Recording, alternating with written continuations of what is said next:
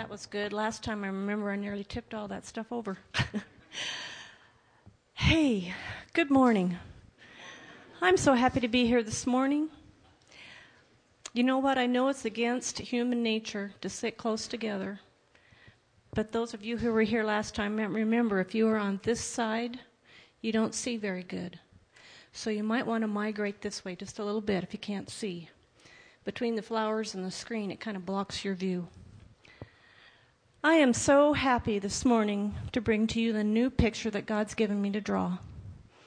It just brings me joy to use my gifting to minister the gospel of Jesus Christ. I take my passion for art that God's given me as a mission very seriously.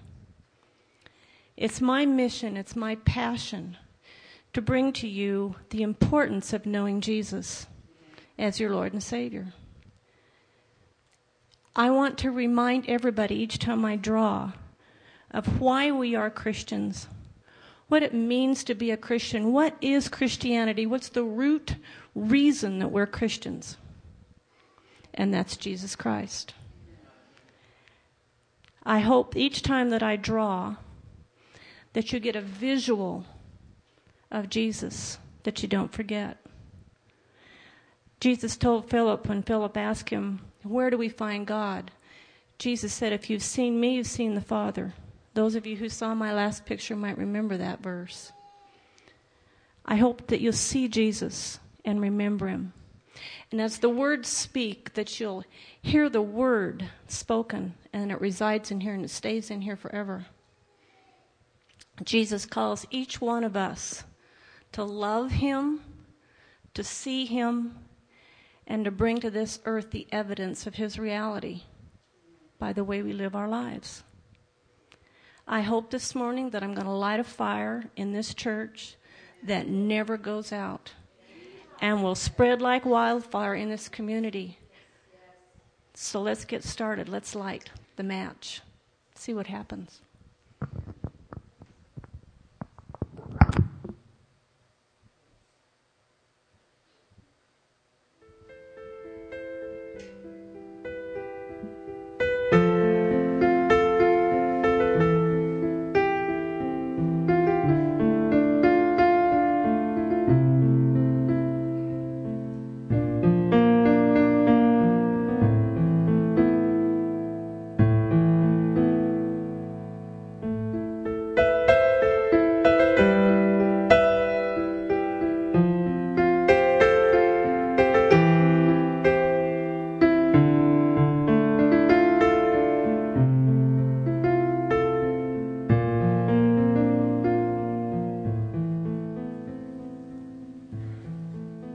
Oh, sing to the Lord a new song, for he has done marvelous things.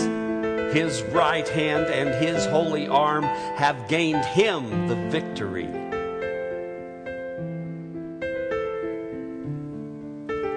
The Lord has made known his salvation.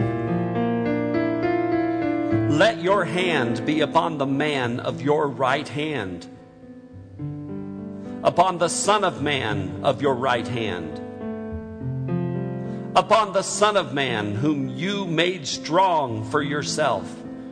You have a mighty arm. Strong is your hand, and high is your right hand.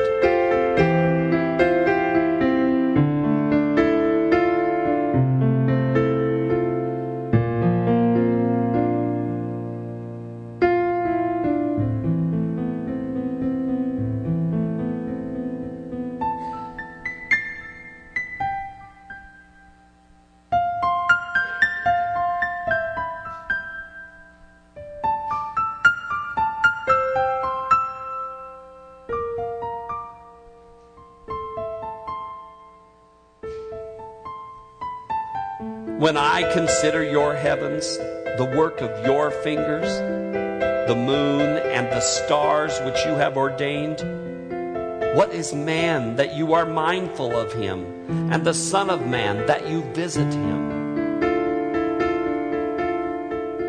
For you have made him a little lower than the angels.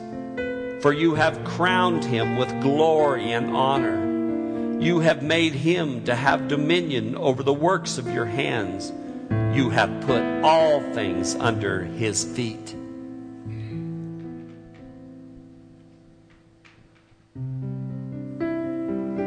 And of your only begotten Son you said, "This is my beloved Son. Hear him." But Lord, who will believe our report? And to whom has the arm of the Lord been revealed? For he grew up before you as a tender plant, and as a root out of dry ground. He had no form or comeliness, and when we saw him, there is no beauty that we should desire him. He was despised and rejected by men, a man of sorrows and acquainted with grief. And we hid, as it were, our faces from him.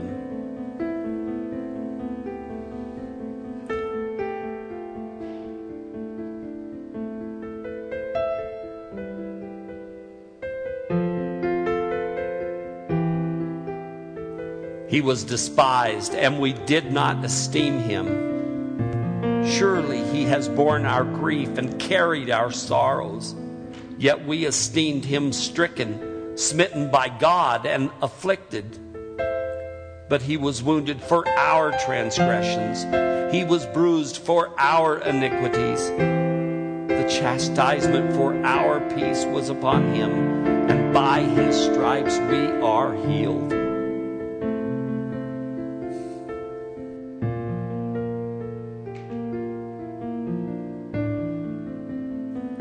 All we like sheep have gone astray. We have turned every one to his own way. And the Lord has laid on him the iniquity of us all. He was oppressed and he was afflicted, yet he opened not his mouth. He was led a lamb to the slaughter, and as a sheep before its shearers is silent, so he opened not his mouth.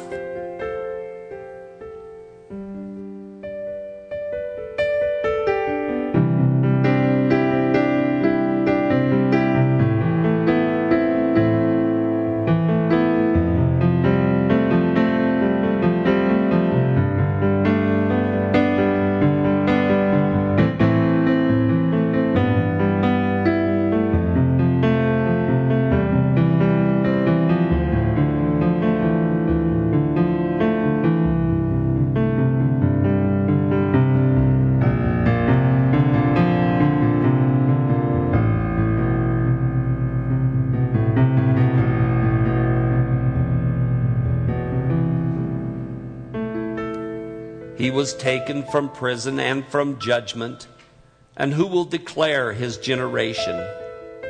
For he was cut off from the land of the living. For the transgressions of my people he was stricken, and they made his grave with the wicked. But with the rich at his death, because he had done no violence, nor was any deceit in his mouth. Yet it pleased the Lord to bruise him. He has put him to grief. When you make his soul an offering for sin, he shall see his seed. He shall prolong his days, and the pleasure of the Lord shall prosper in his hand. He shall see the labor of his soul and be satisfied.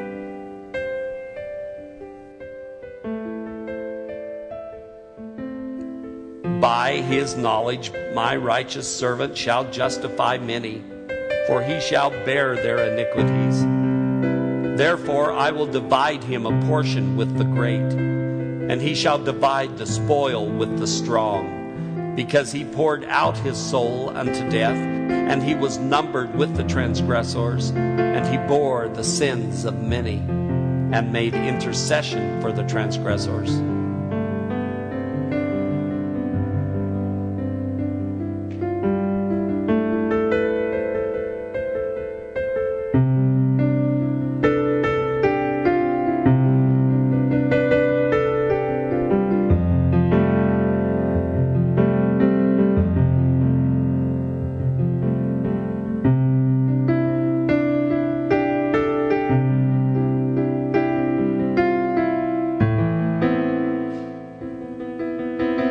according to these words and many others, the angel proclaimed, saying, "Do not be afraid, for behold, I bring you good tidings of great joy, which will be to all people. For there is born to you this day in the city of David a Savior, who is Christ the Lord.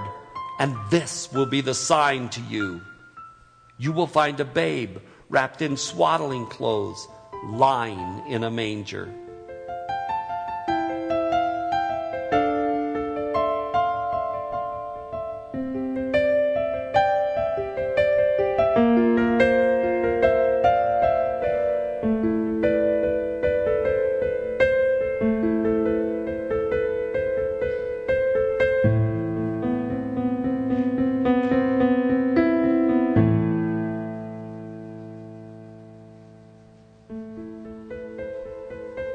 "And unto us a child was born, unto us a son is given, and the government will be upon his shoulder.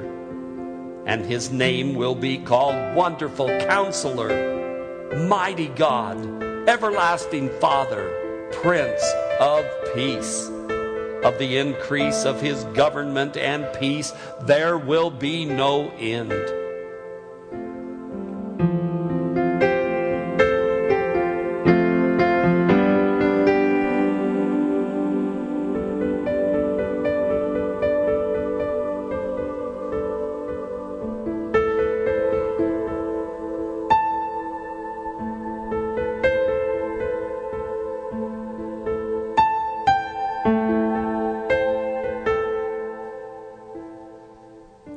Upon the throne of David and over his kingdom, to order it and establish it with judgment and justice from that time forward and forever. The zeal of the Lord of hosts will perform this, and Jesus of Nazareth was the Christ of God, fulfilling all things.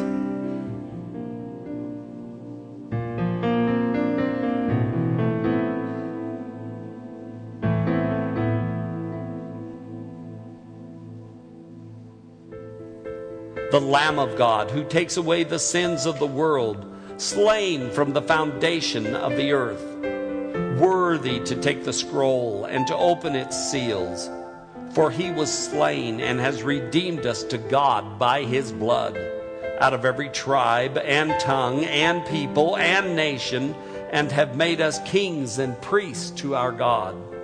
And we shall reign on the earth.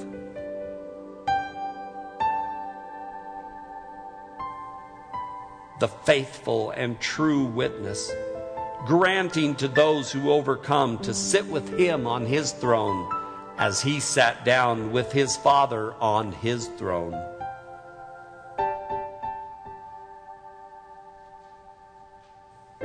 The good shepherd giving his life for the sheep.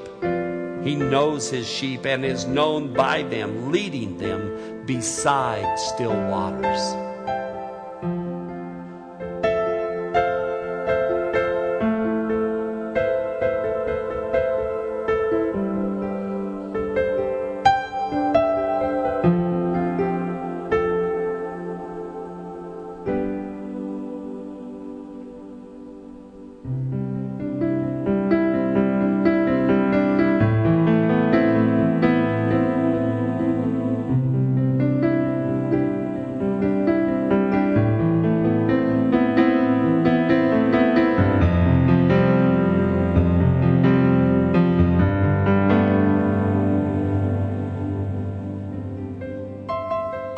He is the chief cornerstone, in whom the whole building, being fitted together, grows into a holy temple in the Lord, in whom you also are being built together for a dwelling place of God in the Spirit. He is the way, the truth, and the life. No one comes to the Father except through him.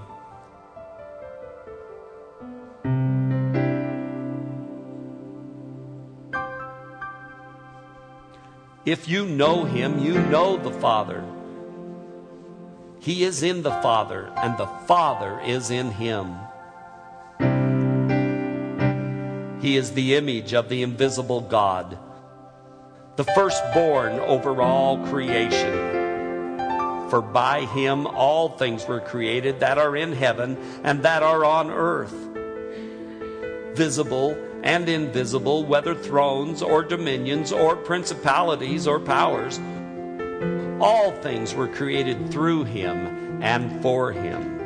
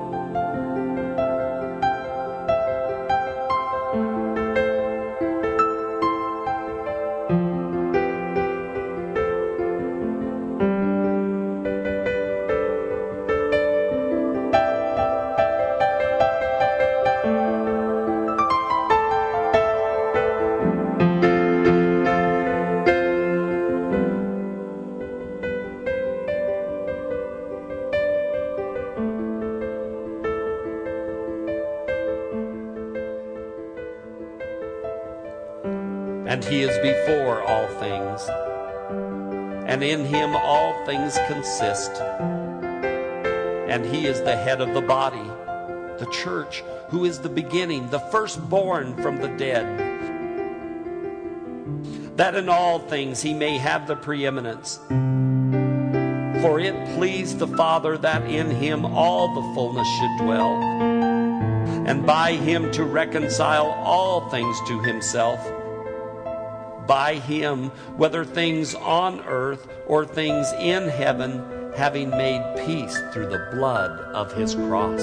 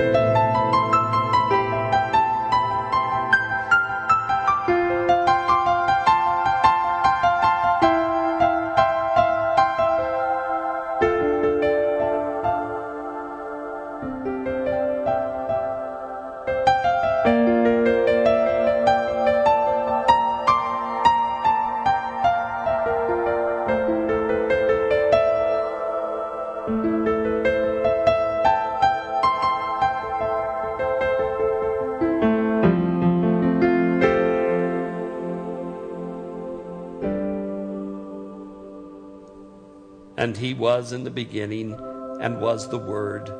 And the Word was with God, and the Word was God. All things were made through him, and without him nothing was made that was made. In him was life, and the life was the light of men. And the light shines in the darkness, and the darkness did not overcome it.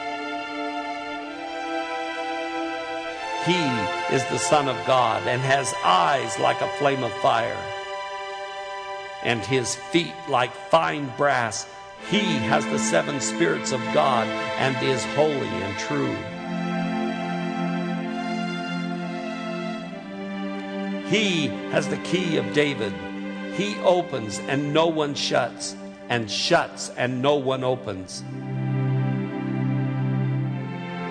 He is the beginning of the creation of God, the bright and morning star. Now that which was from the beginning, which we have heard, which we have seen with our eyes, which we have looked upon, and our hands have handled concerning the word of life. The life was manifested, and we have seen and bear witness and declare to you that eternal life which was with the Father and was manifested to us. That which we have seen and hear we declare to you, that you also may have fellowship with us. And truly our fellowship is with the Father and with his Son, Jesus Christ.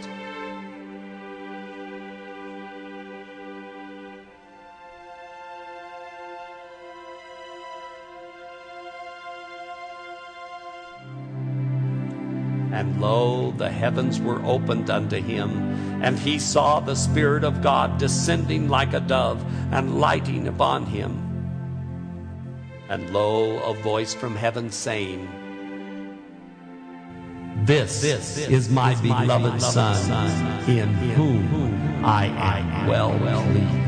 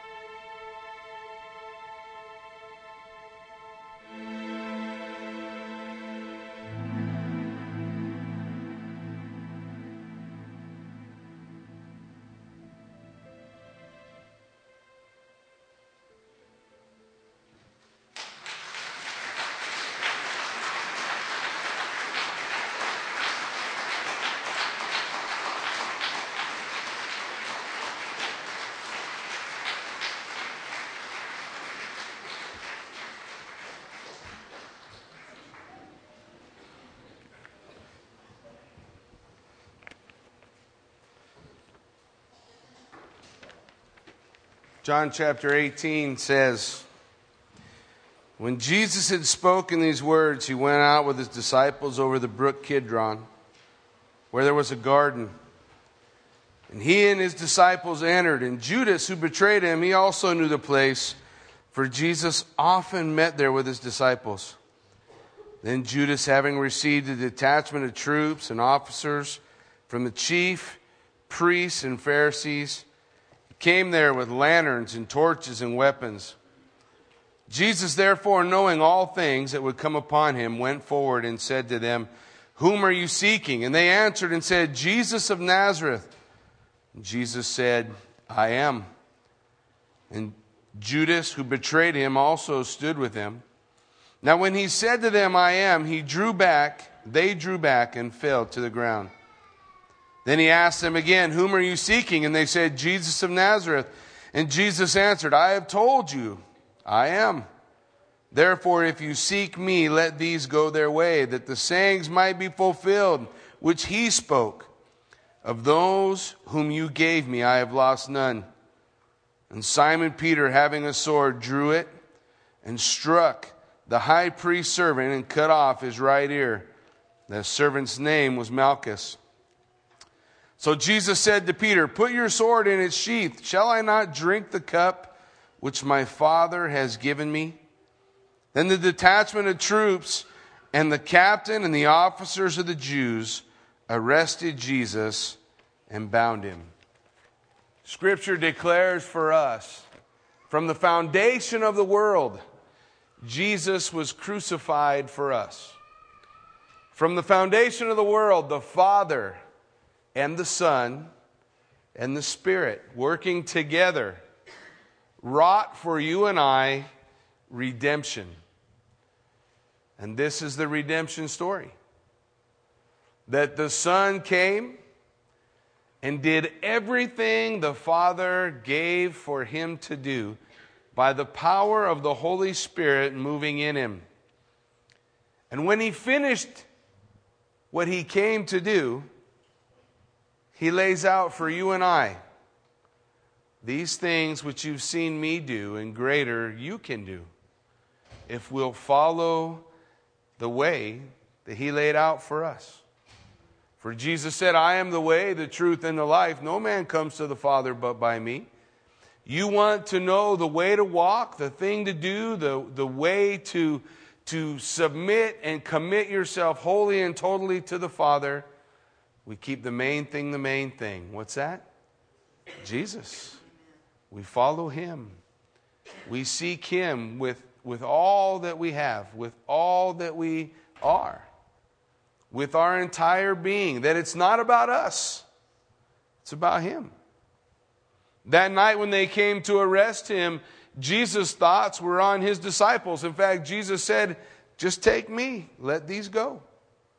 Even after Peter cut off Malchus' ear, he would reach down, his last miracle, and put the ear back on Malchus, a man who had come to arrest him, to bind him, and to beat him. Jesus always reaching out with that heart of love. Why? Because he always does the things that please the Father. And the Bible tells in 1 John 4 that God is love. And everyone who loves is born of God and knows God. He who does not love does not know God, for God is love. So Jesus loved. The Bible said he loved us so much that he willingly went to the cross. Do you really think those soldiers could take him? Do you really think they could lead him anywhere he was not willing to go? No, he went willingly. They bound him. It was illegal to bind a prisoner prior to him being condemned. Yet, did Jesus resist? He was bound. They would beat him. They would beat the one whose very hand holds together the molecules that completes their body. Yeah, he didn't let go. With the word, Jesus said to Peter, I could call 10,000 angels. How's the song go? To destroy the world and set me free? He could call 10,000 angels. One angel in the Old Testament killed 185,000 men by himself. What's 10,000 angels capable of? And who got the job of holding Michael back? That archangel, the watcher over the nation of Israel. Who stopped him from coming to the aid of the Messiah? How many angels held on to him when they came and arrested him that day? The Bible says, as we continue, they led him away to Annas first. They took him to Annas. Did a little research on Annas, and I wanted to share it with you. In the year of 7 AD, the procurator Copinius appointed his friend Annas, the son of Seth, an Alexandrian Sadducee, as a high priest at Jerusalem, the highest appointed office in Jewry. The high priest family of Annas held full sway, and only a few brief interruptions for the following 51 years. All 6 of his sons followed their father as high priest during the long period of time, and it was his son-in-law, Caiaphas, who through the dominant influence of this same Annas held the office during the time when Jesus was tried before the Sanhedrin in AD 30. Although Annas was a feeble man in his late 80s, he possessed great wealth and political power in Jerusalem. He was a political boss, and his every thought, word, and deed conveyed the height of his extreme egotism. It was generally admitted that old Annas had the most superb intelligence among the ruling elements of all Judea. and he seemed unacquainted with fear or remorse of conscience. His tyrannical and unholy philosophy was that of rule or ruin. He was quite generous in providing numerous luxuries for his son-in-law and was never timid about reminding Caiaphas of the lasting and unpaid debt of gratitude he was owed. Therefore, it's not unusual for Caiaphas to unfailingly do the bidding of his father-in-law, regardless of ethics, law, morals, or any consequence. Annas could not be called a religious man. Being a devout Sadducee, he openly subscribed to the creed that there is no life after death, no spiritual world. He taught that future rewards and punishments were absurd and that everything ended at the grave. Annas regarded everything Jesus taught as nothing more than abstractions of a discredited false prophet. He had no patience with nor respect for the new religious theories of the master. He had a deep motive, as he thought, for conspiring with Caiaphas and money-mad Judas Iscariot to speedily get rid of the lowly Nazarene. Regardless of the means to that end, murder was commonplace with this corrupt individual, and he entertained no scruples about engaging in evil enterprises if he could accomplish what he desired.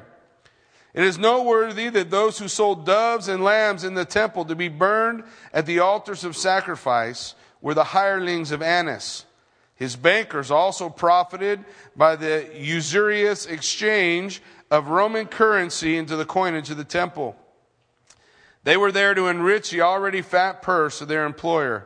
And Annas saw no wrong with nothing more than a covenant meeting place where crowds gathered for their religious practices and where unfair exchanges would be made for his personal profit.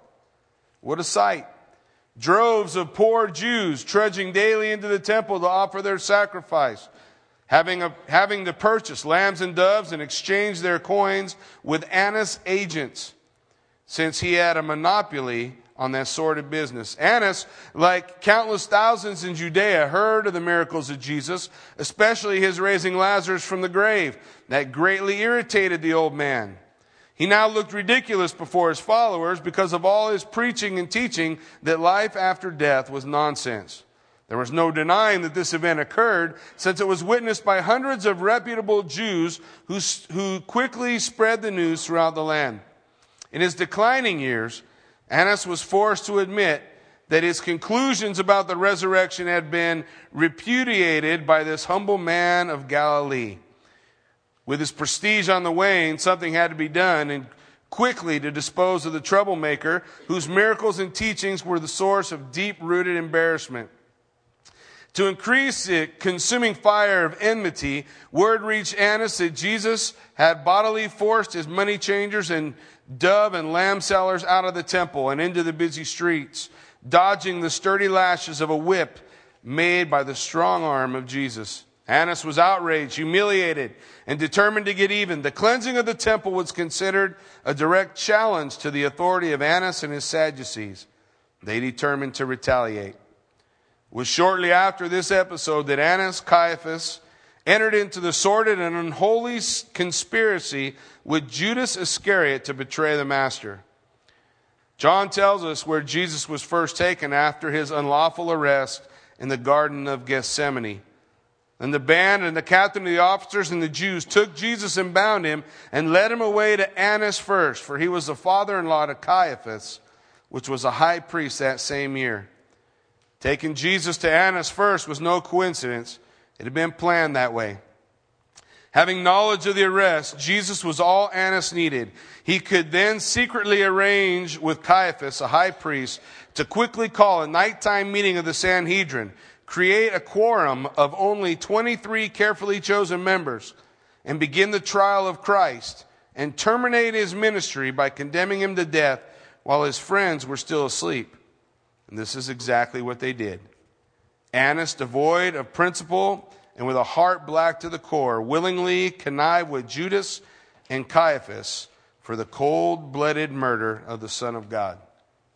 That's written by a lawyer who looked at the trial of Jesus, did careful research of all the things that Annas had done, and put together all the laws that were broken in order to put the Christ to death. And it's important that we recognize it was Annas. Those were his men that Jesus drove out of the temple. It was Annas that was the power behind the throne. A high priest was high priest for life. But while Rome ruled, Annas could pick who he wanted. He served his sons, his son-in-law. No concern or belief in the word, no desire to receive the scriptures, even their scriptures. They didn't believe what was written. And they had to snuff out the life of the one who could raise men from the dead so that they could quiet and maintain their control. And so, it was this man, this Annas that he went to first. Caiaphas, his son-in-law, who had been the high priest that year. Now, this is a Caiaphas who advised the Jews that it's expedient for one man to die for all the people. And Simon Peter followed Jesus, and so did another disciple. Now, that disciple was known to the high priest and went with Jesus into the courtyard of the high priest. But Peter, he stood at the door outside. And the other disciple, who was known to the high priest, went out and spoke to her who kept the door and brought Peter in. Who's that disciple? It's John. In fact, if you go to Israel today in Jerusalem, you can see a site known as Zebedee's Fish Market. Zebedee was the family of John and James, the sons of thunder. Their father, his name was Zebedee. And he was one of only a handful of men who imported fish from the region of Galilee all the way to Jerusalem. The only way to do it was to have those fish salted. It was expensive. And they opened up a market in Jerusalem for these expensive fish. And who was able to buy? Annas. So he would go to his father's fish market, and there he knew of, was acquainted with the sons.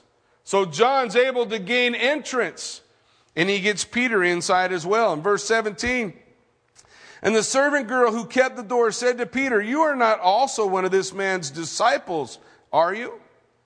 There's Peter. The guy just took a sword out, just chopped off, tried to cleave a dude's head. Big, burly Peter. But he's shook now. Everything that he thought is all unraveling. And at the voice of a little servant girl, he denies his Lord the first time. You see how the devil does it? She asks a question in the negative. You're not one of his disciples, are you? So easy to say, oh no, I'm not. And Peter denies. Now, the servants and the officers who had made a fire of coals stood there, for it's cold, and they warmed themselves. And Peter stood with them and warmed himself. And then the high priest asked Jesus about his disciples and his doctrine. Now, the first thing they were to do was to introduce the witnesses. They don't introduce any witnesses. Well, they probably couldn't find any, right? Because the blind man who stood on the southern steps of the temple, they cast him out. And the lepers that Jesus healed, and Lazarus, the guy he raised from the dead, he's probably hard to get a hold of now. The countless souls and lives that Jesus touched, the countless times they would place a man before Jesus to trap him and have Jesus heal them, even on the Sabbath. They couldn't produce anybody who would come up with the truth about what Jesus had done. So you will see no witness for the defense. None. Just an accusation and 7 declarations of innocence. And yet, he will go to the cross. Jesus answered and said, I spoke openly to the world. I always taught in the synagogues and in the temple where the Jews always meet, and in secret I've said nothing. Why do you ask me? Ask those who heard me what I said to them. Indeed, they know what I said. Jesus is saying, just bring out the witnesses. Bring out those I've touched. Bring out those I've healed. Bring them out that they may share with you the truth. And when he had said these things, one of the officers who stood by struck Jesus with the palm of his hand, saying, "Do you answer the high priest like that?" I thought he gave the high priest to Caiaphas. But you see, Annas was still the power behind the throne. It was unlawful for a prisoner to be struck, especially one to be struck for asking for witnesses on his own behalf. Where are those witnesses? Because he was asking for that truth, he was struck. Remember, only 23 Sanhedrin are there out of 70. Only 23. That means he only needed 13 votes to crucify. That's it.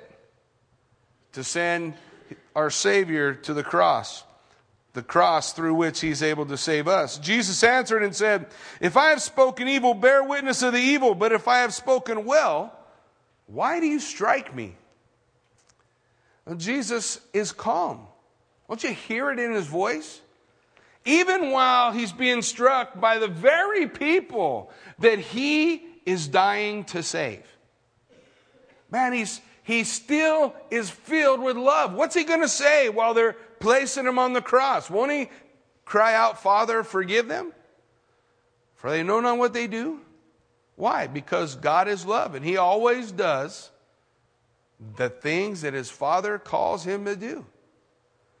He is always filled with that love and desire that men would turn. And Annas sent him bound to Caiaphas, the high priest. That ends his time with Annas. Now, Simon Peter stood and warmed himself. Therefore they said to him, "You're not also one of his disciples, are you?" Again, he's asked in the negative. You're not one of his disciples, are you? And Simon Peter answers, "Oh, no, I'm not. Not me."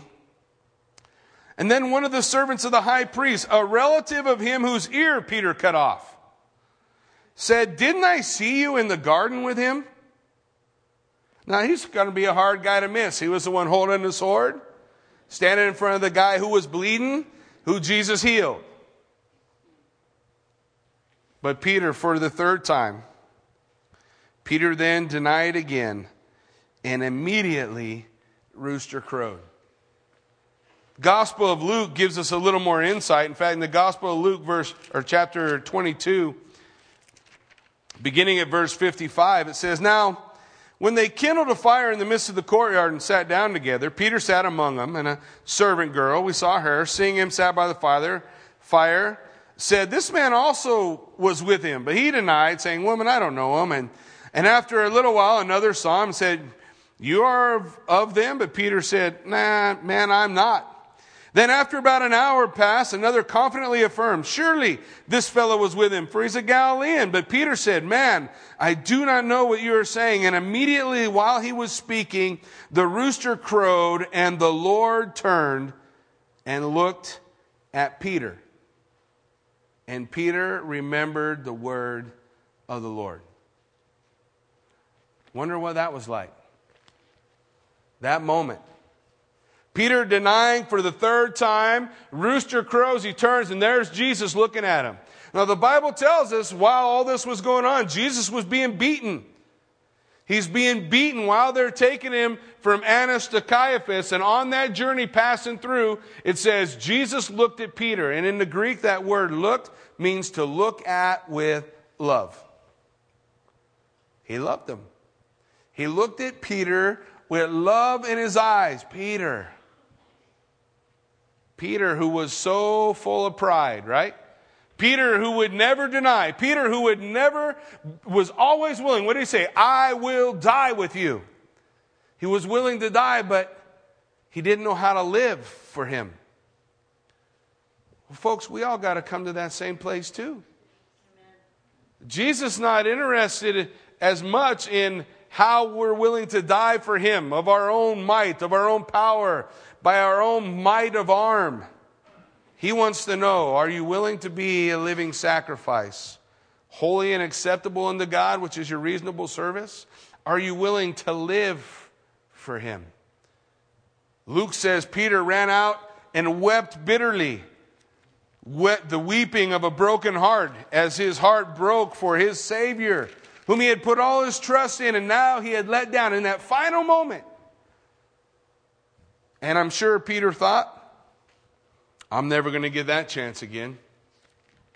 You ever feel that way? Have you ever felt like that was my one chance right there to really be a witness for the Lord? That was my one opportunity.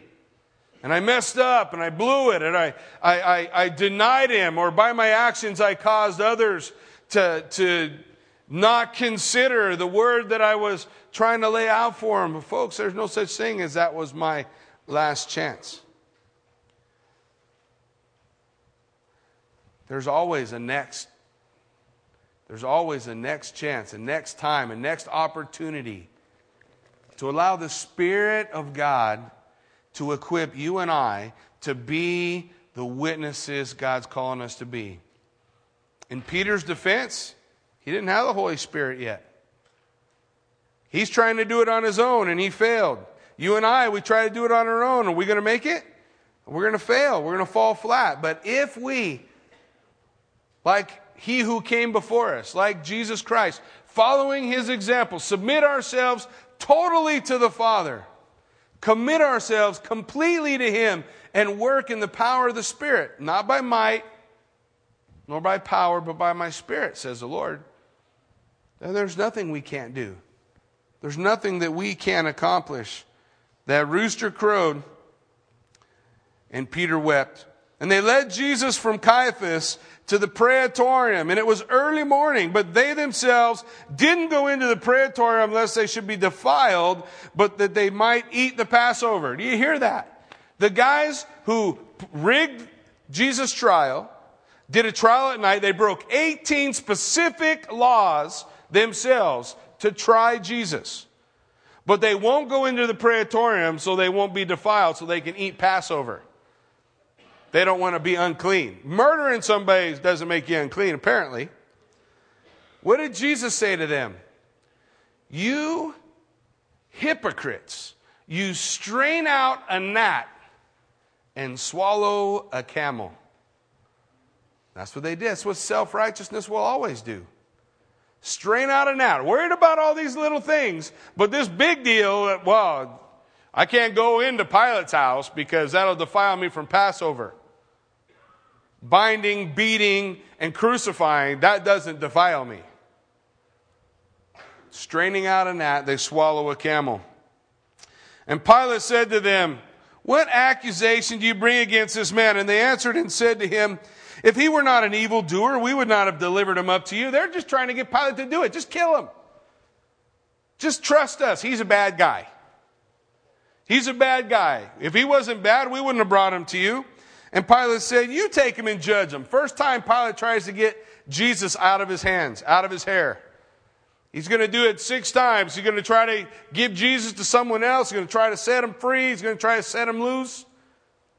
But Jesus is going to the cross, right? No one could have stopped it.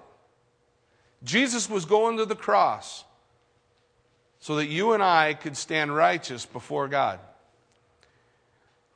Pilate said, you judge them according to their law. And the Jews said to him, it is unlawful for us to put anyone to death, that the saying of Jesus might be fulfilled, which he spoke, signifying by what death he would die. John 3:14, Jesus said, when the Son of Man is lifted up, I will draw all people to myself.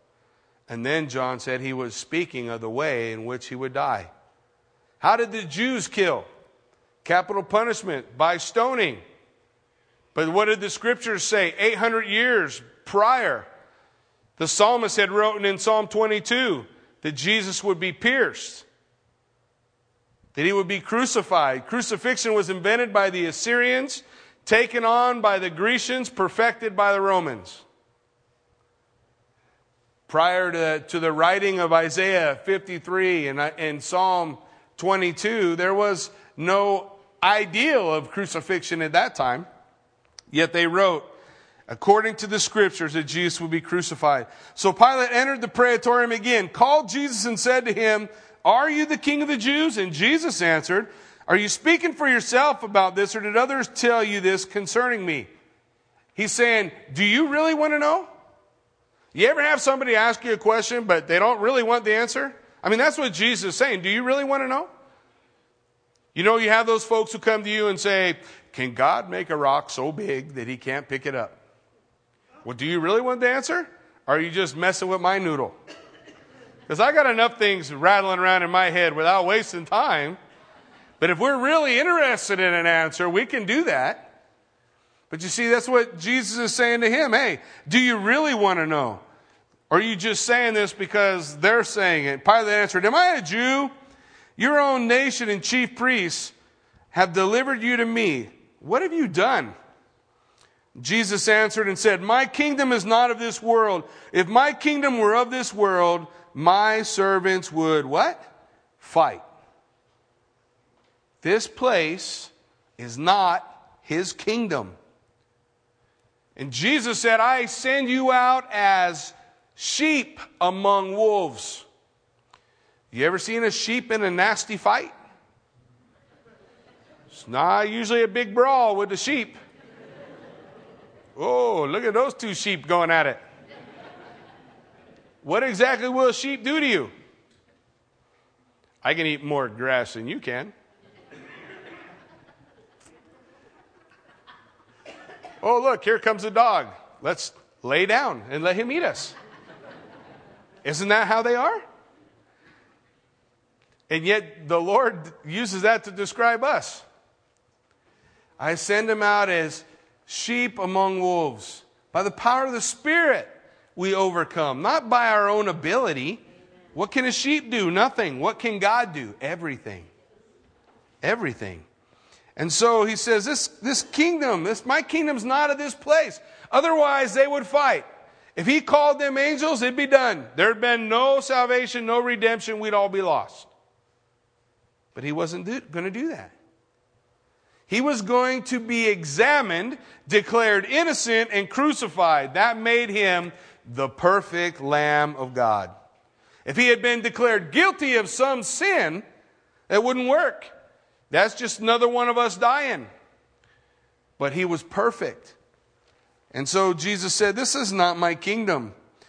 So that I should not be delivered to the Jews. But now my kingdom is not from here. Not now, but one day. Revelation chapter 19, Jesus returns with us. Revelation chapter 19, he comes back, sets up his kingdom. We look so forward to that day. The day of the restoration of all things. Everything lost, everything broken, everything misunderstood. The restoration of all things when Jesus Christ comes back. Everything wrong made right. What a glorious day. Well, the scripture goes on. Pilate therefore said to him, are you a king then? And Jesus said, it is as you say. You say rightly, I am a king. For this cause I was born, and for this cause I have come into the world, that I should bear witness to the truth. Everyone who is of the truth hears my voice. And Pilate said to him, Quid est veritas? And he walked away. Pilate, standing there with the truth, asked the question, what is truth? And walked away. He didn't want an answer. He just wanted a way out. Give me a way out. I need a way out of this situation. And Pilate said to him, what is truth? And when he had said this, he went out again to the Jews, and he said to them, I find no fault in him at all. By the way, usually when someone's declared innocent, they let him go. But that's not going to happen. Jesus is going to the cross. But you have a custom that I should release someone to you at the Passover. Do you therefore want me to release to you the King of the Jews? His third attempt to set Jesus loose. And they all cried again, and they said, not this man, but Barabbas. Now Barabbas was a robber. Tradition says his name was Yeshua Barabbas. Jesus, son of the Father. Do you want me to release to you Jesus, son of the Father, or Jesus, the Mashiach Nagid, the Messiah, the King? And they said, Barabbas. And Barabbas will be the first human being on the planet to realize what it is like to have someone die for you. For Jesus is going to go to Golgotha with his cross. Folks, Jesus went to Golgotha with my cross. He went to Golgotha with your cross. He died for us. Barabbas was a robber. That means he stole things from people through violence. And they set him free. Why? Because, folks, Jesus came to set us free. To set us free from all the garbage in our past, all the failures we've ever had, all the things that have ever come into our life and we've said, oh, I blew it. I messed up for Peter, for Judas, for everyone. He went to the cross to set free each and every man, woman, and child from the bondage of sin. No one was going to stop him from going to the cross that day. No one wanted to stop him. He would go. Barabbas maybe would stand in the crowd and watch and wonder at this man who had just died for him. Simon the Cyrene would stand and wonder.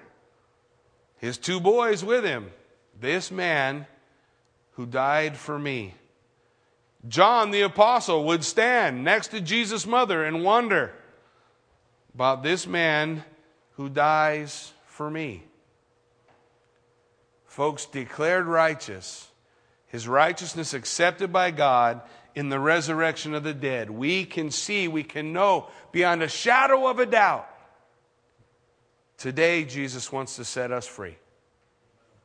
Today, here with us, Barabbas is here. He's probably sitting next to you.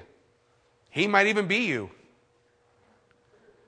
But Jesus Christ died in your place that you might be the righteousness of God.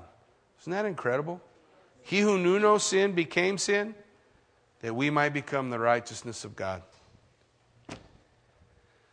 I love so much that Jesus has done that for us. And I love so much, as Beverly shared with this beautiful chalk art, the Father's hand, the Spirit's power, and the obedient Son. The Trinity, the three in one, working together, what? The redemption of mankind. They set us free. Jesus said, he whom the Son sets free is free indeed. Amen? Why don't you stand with me? Let's pray.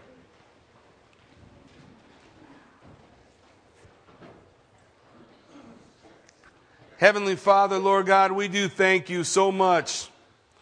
We thank you for this wonderful work of redemption which you wrought, by which you have set us free. We thank you, Lord Jesus, that you went to the cross a willing participant, for you gave your life. No man took it from you. You gave yourself to those who cursed and spit and plucked out your beard. You gave yourself to them so that you could set us free. Amen.